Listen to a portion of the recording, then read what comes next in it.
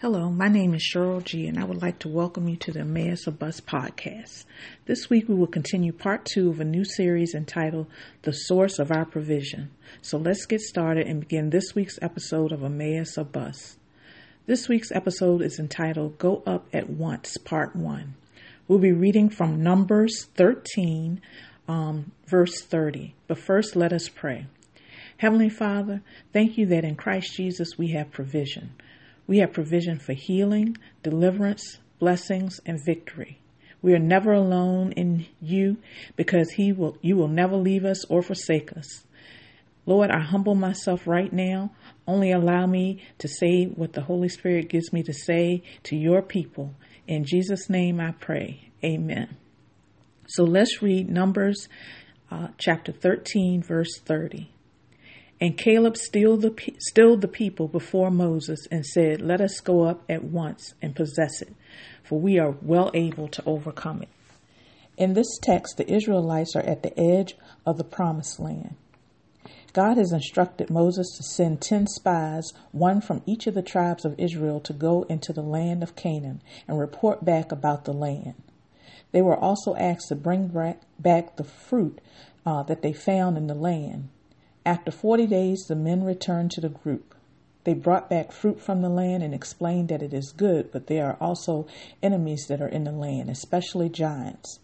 2 of the spies, Caleb and Joshua, encouraged the group and tell them that they should go in quickly and possess it, while the rest of the spies vote that the group should not go in because of the giants.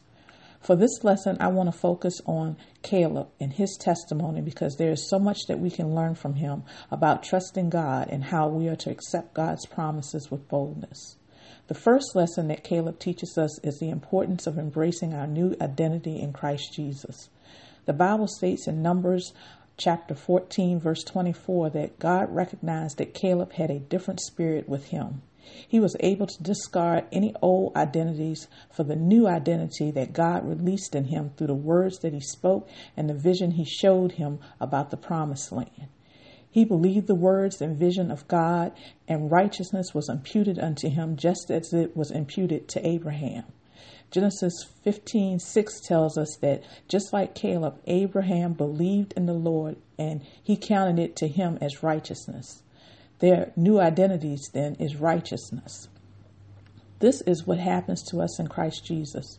When we accept him as our Savior, we immediately become the righteousness of God in Christ Jesus. We are new creatures. Old things have passed away. Behold, all things are new, and all things are of God, who have reconciled us to himself by Christ Jesus and has given us the ministry of reconciliation. The difference between Caleb and Joshua from the rest of the Israelites is that they were not offended by the vision in front of them. The Israelites were unwilling to conform to the new image. This offense continued and was sown in the hearts of the Pharisees and Sadducees, who were also offended when they beheld Jesus. Therefore, they could not accept him during his time. The Word had become flesh and was walking among men, and they still could not accept Jesus. Jesus also explained this to Nicodemus when he stated that he had to be born again to see the kingdom. God also could not make the decision for the Israelites to move into the promised land. It had to be a free will decision, just like accepting Jesus Christ. The group had a choice to make. Their choice highlighted what spirit was with them. The Israelites had an identity problem, and that erroneous opinion of themselves prevented them from possessing the land. Caleb, on the other hand, realized that he was not going to possess the land just because of his natural strength anyway. He was going to be supernaturally empowered to possess it because he was going in God's strength.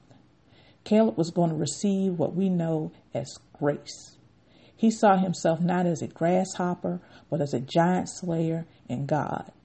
When we have an incorrect identity and vision, it can thus lead us to sin of all sins, which I believe is not trusting God. This is where we must stop this week. There's so much more I want to share about Caleb and entering the promised land. I've been instructed by the Holy Spirit to break this message into multiple episodes, so I will continue the study of the life of Caleb next week.